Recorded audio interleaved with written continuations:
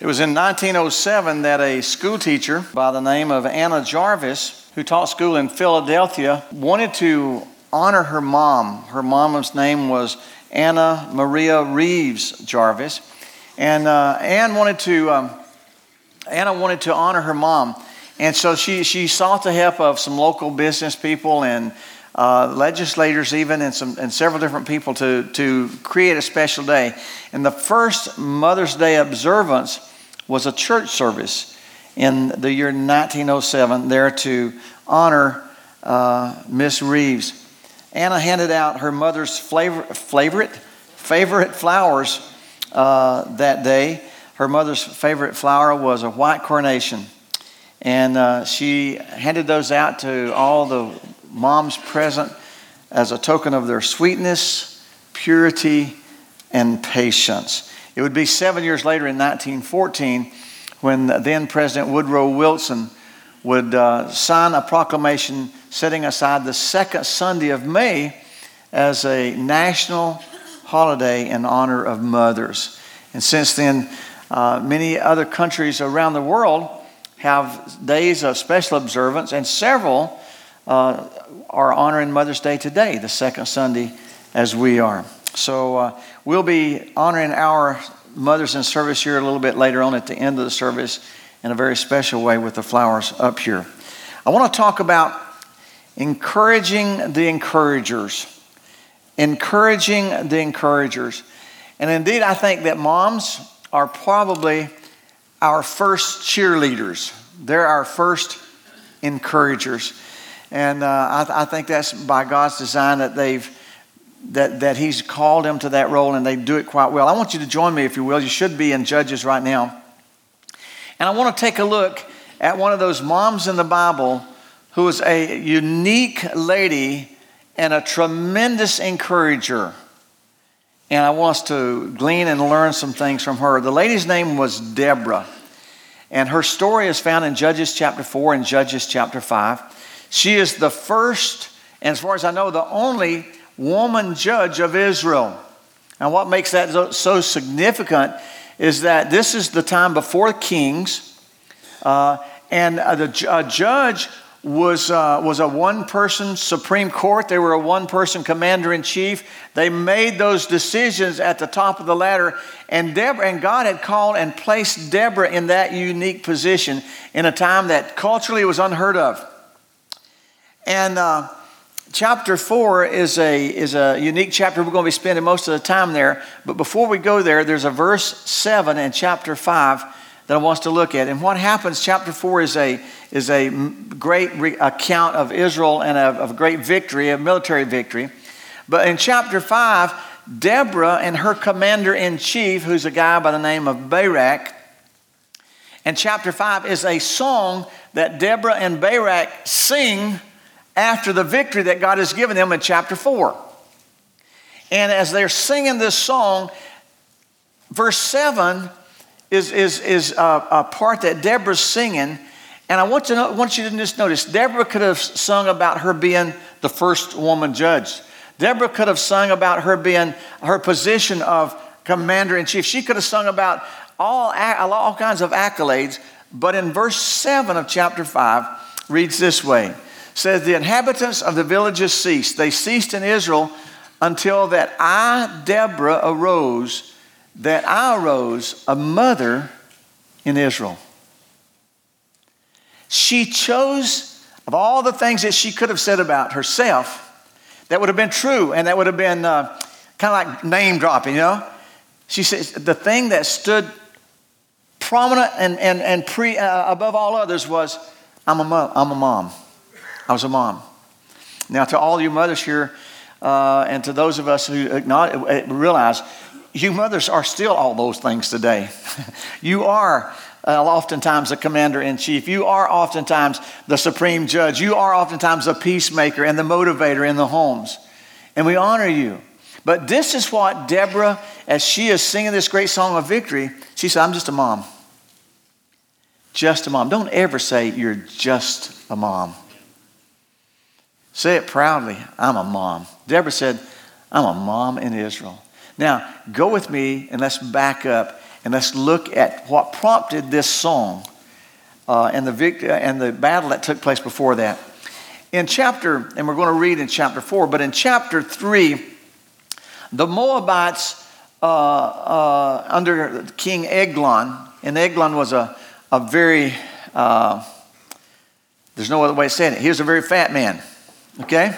And he was a king of the Moabites. And toward the end of chapter 3, Ehud assassinated Eglon. And so for 80 years during the time that Ehud lived, Israel had pretty much as peaceful as it could get. They had and enjoyed peace.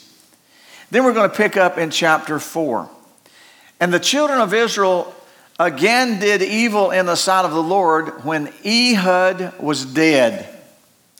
Now, if you remember reading through these Old Testament books, especially the times of the Judges, it seemed like they had this cycle thing going on, that God would bring, that Israel would forget God. God would bring a heathen king, or that would conquer Israel, to discipline them, to chasten them, to bring them back to a place of humbling them. And they would pray and cry out to God, and then God would hear them, and He would raise up a deliverer, and that He would deliver them, and they would enjoy a period of peace until a time when maybe that leader died, and then they would again go back to forgetting God. And it was like a cycle. I'm reading this. I remember I used to read this and think, you dummies. I really did. Well, you dummies, you're the nation that God, you were down in Egypt. Don't you remember the plagues, those plagues down there, how God brought you out? Don't you remember that He parted the Red Sea? Do you not remember these great things that God has done for you? How could you forget God? And then I look around and I say, we're not really a lot of difference today, are we? Barbie and I we've been talking about our short-term memory. We can't remember it, but we think we miss it. All right? Yeah, we think we miss it. One of the most embarrassing things took place to me this week, and we met a local person, and we saw him in one of the places in town this week, and she said, Jerry, I just wanted you to know that funeral was so powerful, and it just spoke to me. And I said, well, Martha Cohn was a good woman. And she said, well, it just meant a lot to me. And I said, well, Martha was a good woman. And she was walking away. I realized I didn't do Martha's funeral. I did Tim's funeral. And I went back and I told Barb, I said, Barb, she was talking about Tim's funeral. I kept saying Martha. And Barbie just looked at me. She said, bless your heart, honey. So, that short-term memory, I think I miss it. But when it comes to the things of God, I realize people, we tend to forget the blessings of God and the goodness of God. And it behooves us. It's incumbent upon you and me this morning that understand and realize that God is good. Jeff gets up here Sunday after Sunday and he says, God is good all the time. And I'll never forget when I first grabbed a hold of that, Pastor Bill, he came up in one Sunday morning and he said, God is good. And I said, that's great. And he said, it's biblical. And he took me to the Old Testament where it says, God is good. And all the time, God is good. And it's really, we need to be sure that we keep saying that. And that we remind those coming behind us of that. Well, what happened? Ehud had died. And now, once again, Israel is forsaking their God. So, what does God do? Verse 2. And so the Lord raises up, and the Lord sold them into the hand of Jabin, king of Canaan, that reigned in Hazor. The captain of whose host was, how do you say that name? Sisera? How do you say it? Sisera? Sisera. I'd call him Cicero but Sisera. Now, Jabin was a king, a Canaanite king. Canaanites were known for their idolatry. They were Baal worshipers. Baal was and one of the ways they worshipped him was human sacrifices and a lot of other horrible ways. Baal was known as the god of storms. He dwelled in storms, okay? He was this fearsome god. That's the Canaanites. And Jabin, commander, was Assyria, whatever the name is. And he dwelt here at this place of the Gentiles. Harosheth. And the children of Israel cried unto the Lord. Now, for Syria had 900 chariots of iron. And 20 years he mightily oppressed the children of Israel. Now, this is a big deal. It's very significant. Matter of fact, this is the second time that it mentions this. Earlier in the book, chapter 1 of Judges, it mentions Sisera with his armored divisions, with his chariots of iron, and unheard of. They had Israel under subjection, and any sign of rebellion would quickly be literally crushed under the wheels and the weight of these iron chariots. There was nobody that could match those. There was nobody that had anything that could come up against those. And so for 20 years, he kept a hand of oppression heavily upon the children of Israel. But God hears their cry. And it's during that time that God calls Deborah to lead the nation of Israel. Verse 4. And Deborah, a prophetess, the wife of Lapidoth, she judged Israel during that time. In other words, she's a leader of Israel during that time. And she dwelt under the palm tree of Deborah between Ramoth and Bethel in Mount Ephraim. And the children of Israel came up to her for judgment, for her decisions, for her rules. Then God spoke to Deborah. And God gives Deborah, as a leader of Israel, a message. And the message Deborah is now conveying to her commander-in-chief, Barak. She called Barak, the son of Abiam, out of Kadesh Naphtali, and said unto him, Has not the Lord God of Israel commanded? In other words, she said, hey, this is God's word to you. Go and draw towards Mount Tabor, and take with you 10,000 men from Naphtali and Zebulun. And she says, as you go toward Tabor, the Kishon River, God says, I'm going to bring Sisera, the leader of Jabin's army, to you there near the Kishon River. Now, verse 7, God's word is always so cool. But verse 7, I was reading this and I was thinking, that's hilarious. Because look what God said to Deborah, what Deborah's telling Barak. He's saying, you go to Mount Tabor, the Kishon River, and I'm going to bring Jabin with his chariots and multitude. You got to be kidding me. I'm like saying, God, why couldn't he just say, I'll bring that leader over there, Sisera, I'll bring him over there. Why did you have to say, and with those big iron chariots? There were those big iron chariots and his multitude. Wow. I think God's wanting to get the picture to Barak. I'm going to bring him and all he's got.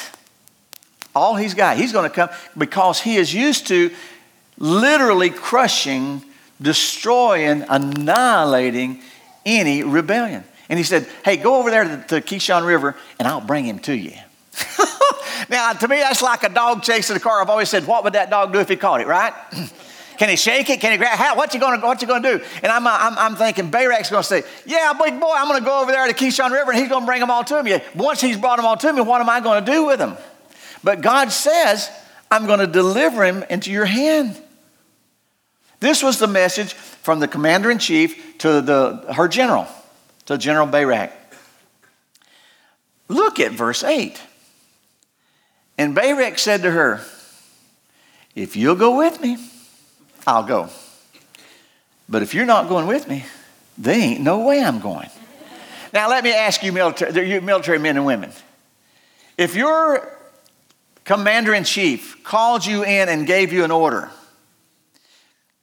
how long would it take if you said to them, I'm thinking today, the commander-in-chief calls one of our generals in, and he says, hey, I want you to go, the Lord forbid, but I want you to go into North Korea, and I want you to take care of this situation there.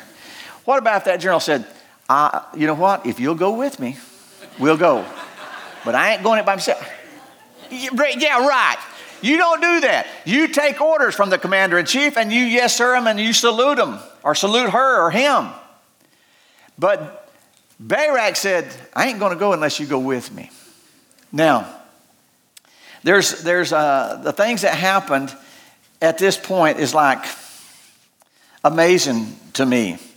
First of all, it's amazing to me that Deborah didn't say, you know what? You just go on back home and lock the door. I've got other generals that'll go and won't be afraid.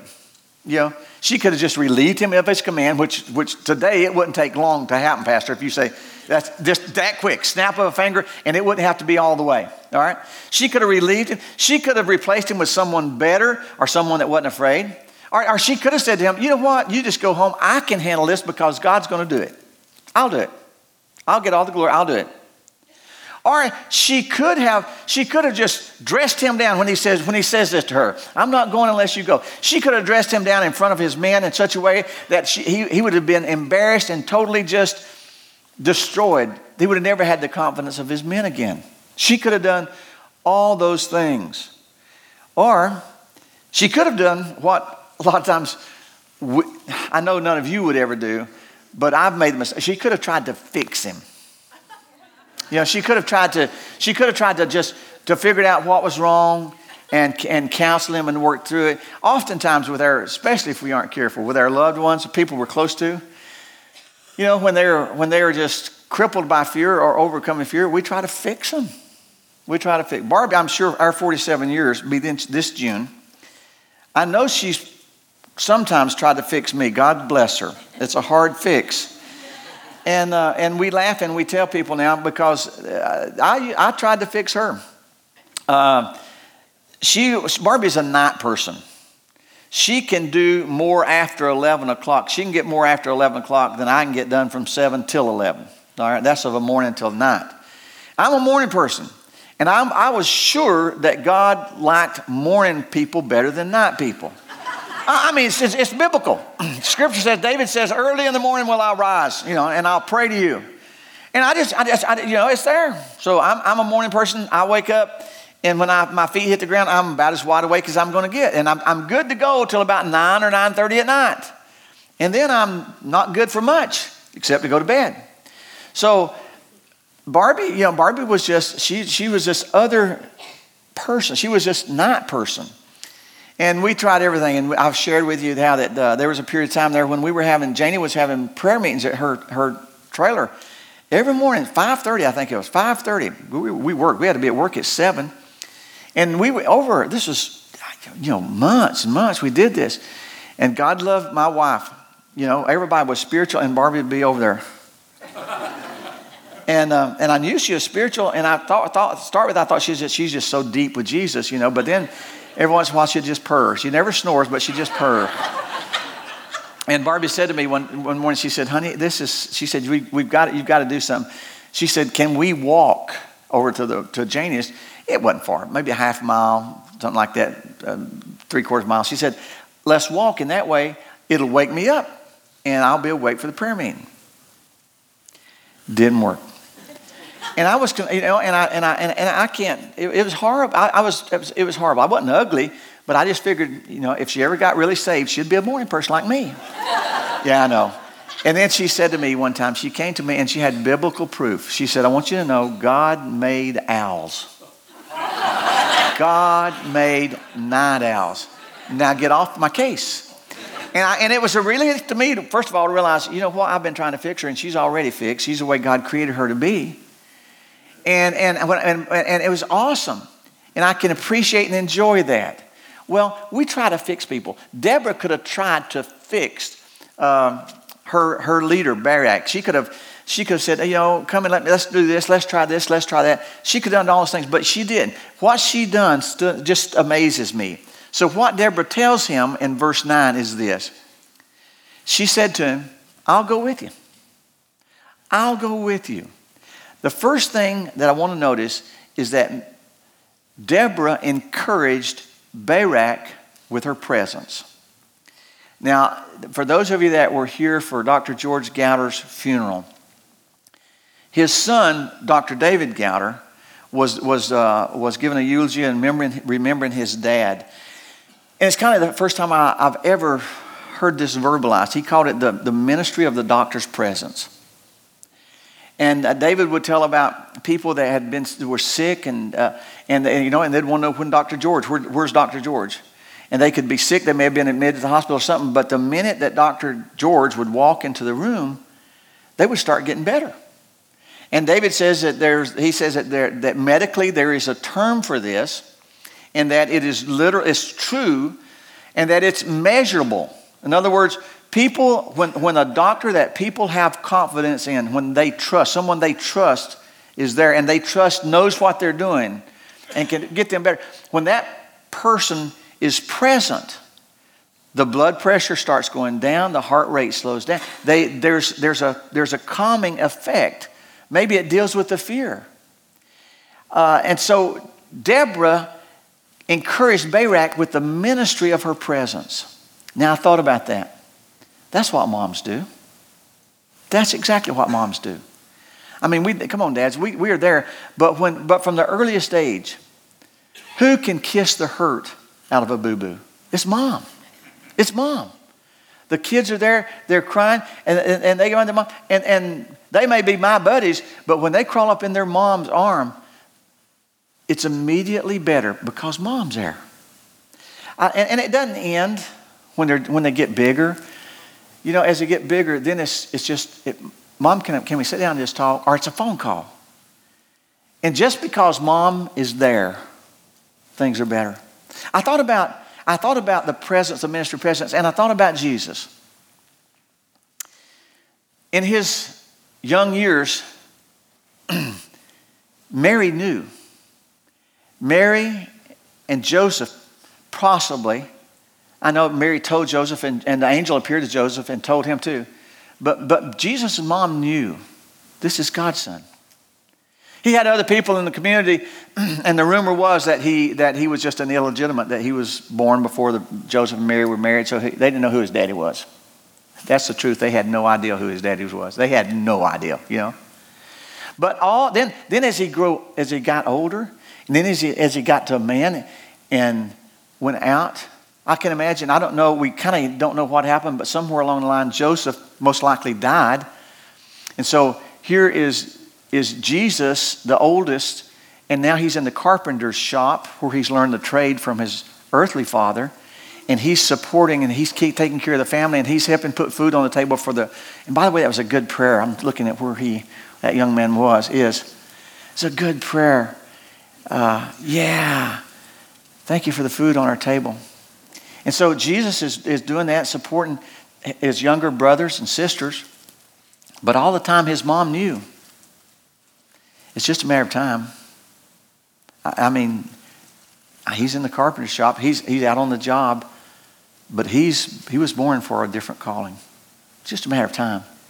And even when he was on the cross, there was that ministry of presence of his mom. She was there. She was there. And he was very, very, very, very much aware of that. As he looked to the other disciple and said, you take care of her.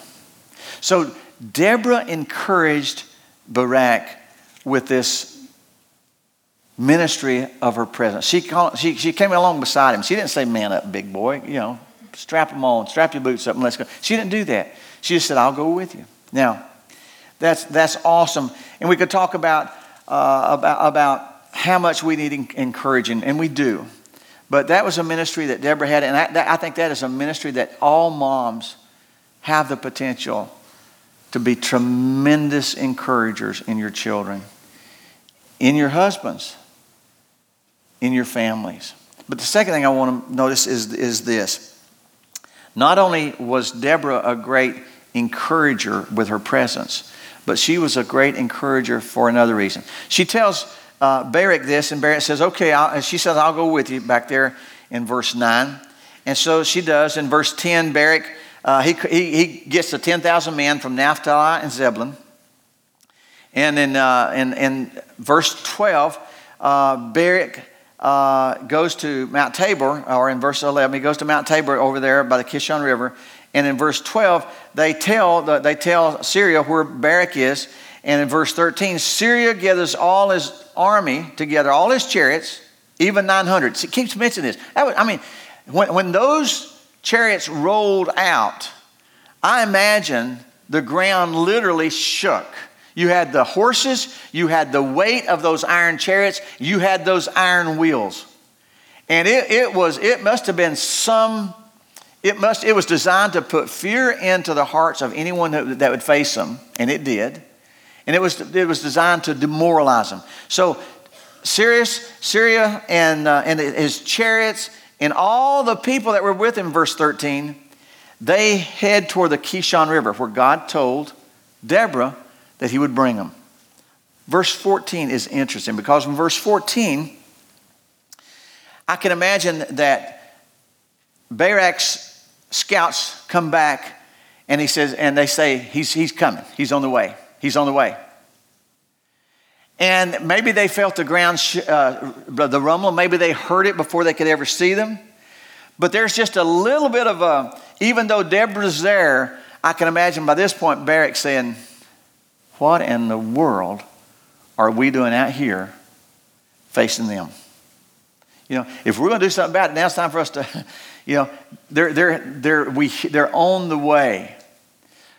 Deborah's presence was there, but Deborah, being a wise leader and a wise mother, knew that it would take more than just her presence to help Barak. He needed more than that. And so what she tells him in verse 14, Deborah says to Barak, "Up, for this is the day in which the Lord has delivered Sisera into your hand." Look at this. "Is not the Lord gone out before you?" The phrase right there is awesome to me. She said, "Barak, get up, because God's already here. God has beat us here." She wanted to turn Barak's attention. She said, "Don't look at me. Don't look at the situation. Don't even look at your past victories." She said, "Don't look at those." She said, she readjusts Barak's focus. She encourages him by reminding him to keep his focus on God, God's word, and his actions. There is the encouragement of her presence, but there is the encouragement of a refocusing on the word of God. And she said to him, "Barak, you can do this because God has gone before you." Look to God.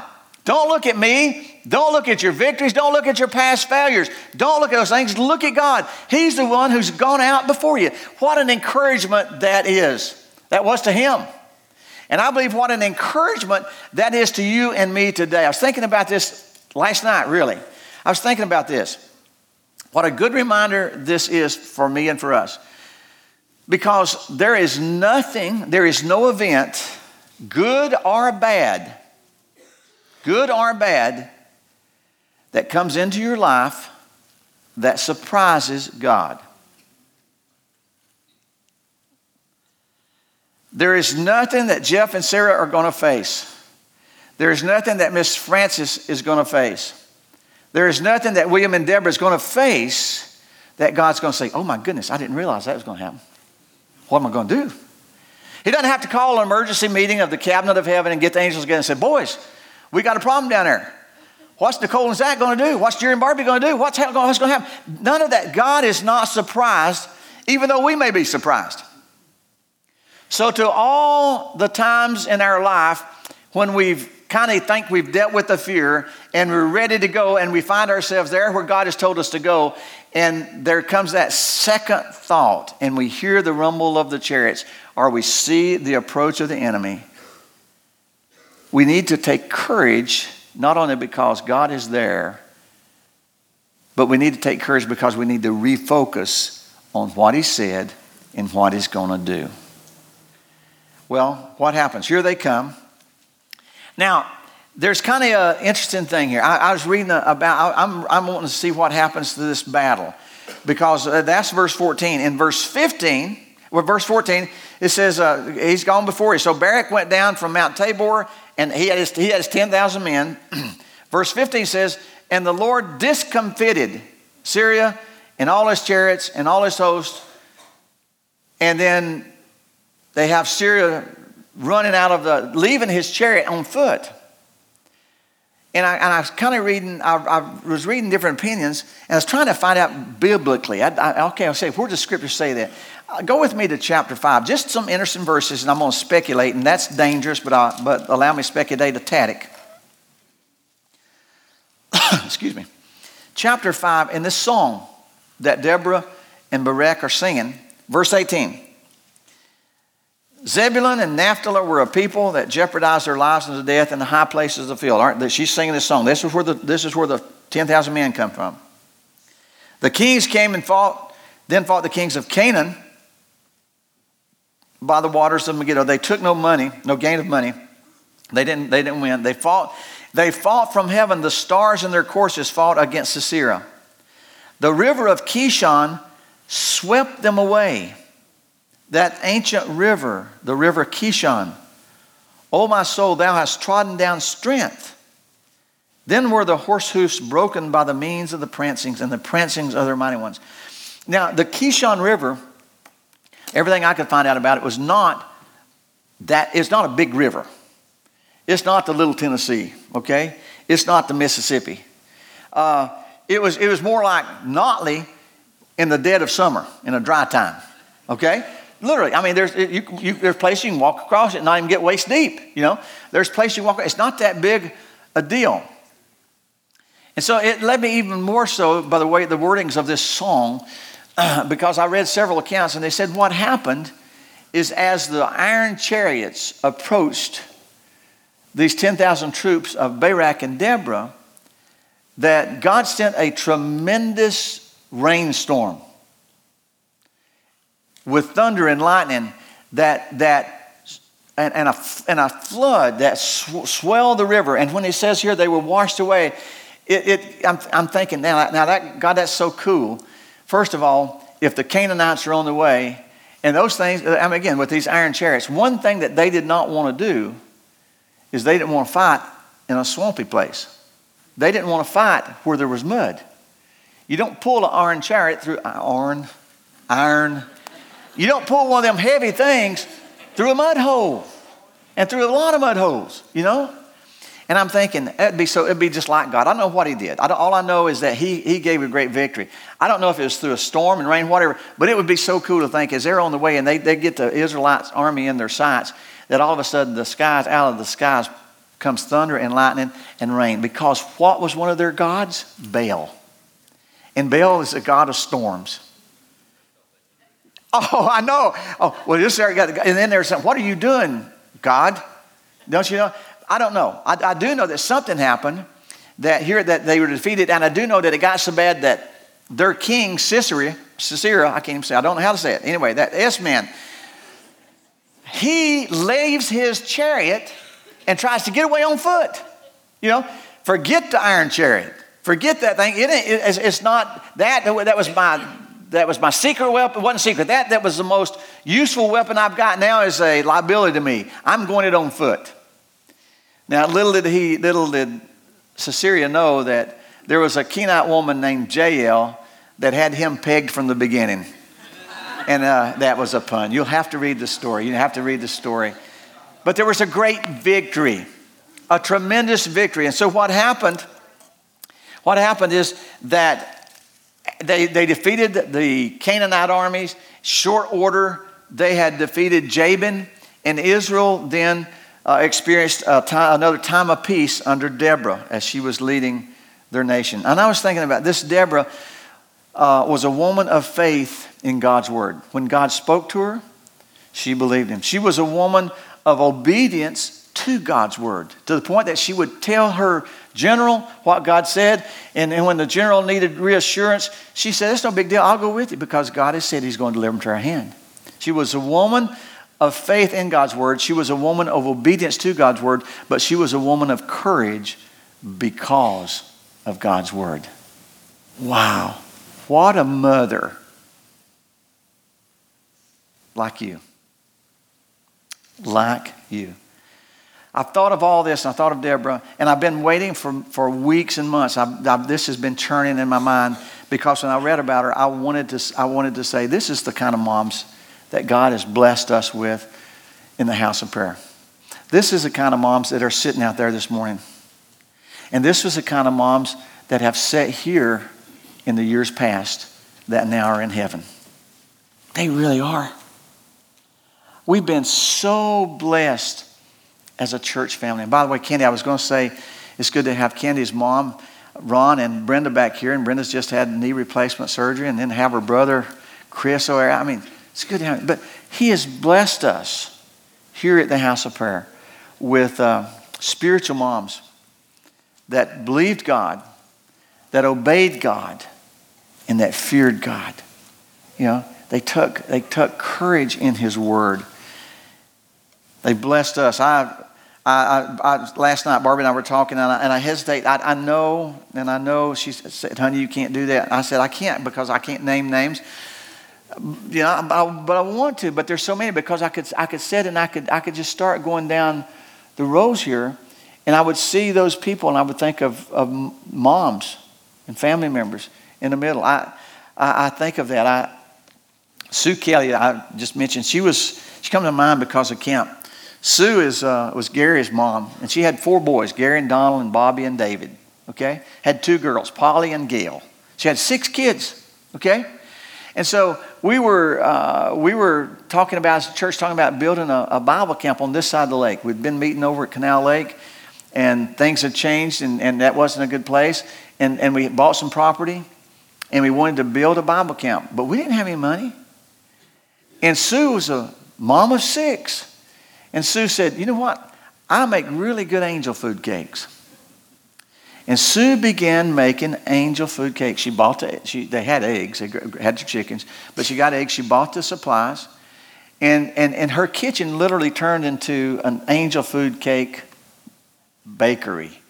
I don't know how many hundreds of angel food cakes she makes. I remember being there as a young teenage boy, and their kitchen was here, and the dining room was right there. And I remember seeing the cake mixer, and I remember seeing this, and I remember this. And she sold angel food cakes. I think she sold them for $10 a piece. And every time she sold a cake, that money went to buy blocks and cement and mortar to build the camp. But what that did is just her doing what she could do was an encouragement to everybody else. We can do something. So somebody said, "Well, we'll grow pepper. We'll put out pepper. The pepper plant was here. We can raise pepper, and we'll all grow pepper, and we'll sell the pepper, and we'll build the camp." It was that kind of encouragement and involvement. Miss Dorothy Helton was another. Dorothy she was one of my Sunday school teachers. Dorothy was a great Sunday school teacher. She was a prayer warrior. Dorothy's the one that you've heard me tell the story. It was a Wednesday night, and Dorothy just said, "Clarence, I think if you'd let us pray for you tonight, God's wanting to do something." Dad had an incurable kidney disease. There was no cure for it. He was dying of it, and there's nothing they could do. And Dorothy just said that one Wednesday night. We prayed for him. He never had blood in his kidneys from that night forward. He never died of anything related to a kidney disease. God healed him. She was a great prayer warrior. Dorothy was a great soul winner. She quickly took over and ran the mailbox club. So the birthday offerings and the anniversary offerings, all that money goes to buy stamps and to buy lessons. And Dorothy, hundreds of people over the years that she led into the kingdom of God. Only eternity is going to reveal how many people there, because she answered the lessons. She told them about Christ, and they responded. And now her daughter, Frances, does the mailbox club. I could think of so many others. You hear me talk of Mossy May. Mossy was again, I know some of these because they affected me a lot, but there's a lot I could think of. But Mossy, got to tell this, Mossy May was bound and determined that if any of her children or grandchildren didn't come to church on Sunday morning, it would not be because they overslept. So she, every Sunday morning, everyone that had a phone, she called. Every one of them, she would go through her list. And it was usually around 7 o'clock. We had 10 o'clock service, 10 o'clock Sunday school. And usually about 7 o'clock every Sunday morning, she'd call and she'd say, are you up? Are you getting ready to church? Don't be late for church. And some of you here, I guarantee you, Judy, did she ever call you? I guarantee you there's some of you here that she, every Sunday morning, her kids and her grandkids and then others. Now, that's kind of encouragement. But I just tell you, in all fairness and disclosure, the last few months, maybe the last year or so of her life, Mossy had, I think you call it sundowners. Is that what it is? If she nodded off late in the afternoon, she would wake up disoriented. Wouldn't know where it was morning time or not. And there's a couple times she'd come 12 o'clock at night. Jury, are you up? It is time to go to church. Get ready to go to church. And some of them kind of knew that. I think some of the kids kind of would help her with that. But she was bound and determined. She did all she could do to make sure that she was an encouragement to her family, to her kids and her grandkids. Could go on. I think of Barb's mom, Gladys Rogers. And Gladys worked as long as she lived. One of the hardest working women I've ever known. And I'm blessed to be married to her daughter. On my day off, Barbie about kills me. Every Monday, she crowds so much into it. But she's there with me, working with me. And I'll say Monday night, I praise God I get to go back to work tomorrow. It was easy, but and she'll just say, take a handful of ibuprofen, honey, and it'll be all right in the morning. But Gladys worked hard all her life. And one of the things that she did, she said, because I want to honor God for giving me the strength to work. And she would tithe every week. She tithed off her what she earned, and she would give that to Barbie or the family. And she would say, "I want this to go to pay for her kids' way to camp." That she believed in the life-changing ministry of Canal Lake Bible Camp, and she said, and that's how she invested. And she said, "I want this to go to Bible Camp." We could talk. I've got names of Rita Faye and Ethlyn and others, so many others, Miss Kinnersley and so many others. But we've been blessed so much. But we continue to be blessed by you. And so now it's time for us to bless you and to be a blessing to you and honor you in some ways. And we're going to do that with these flowers.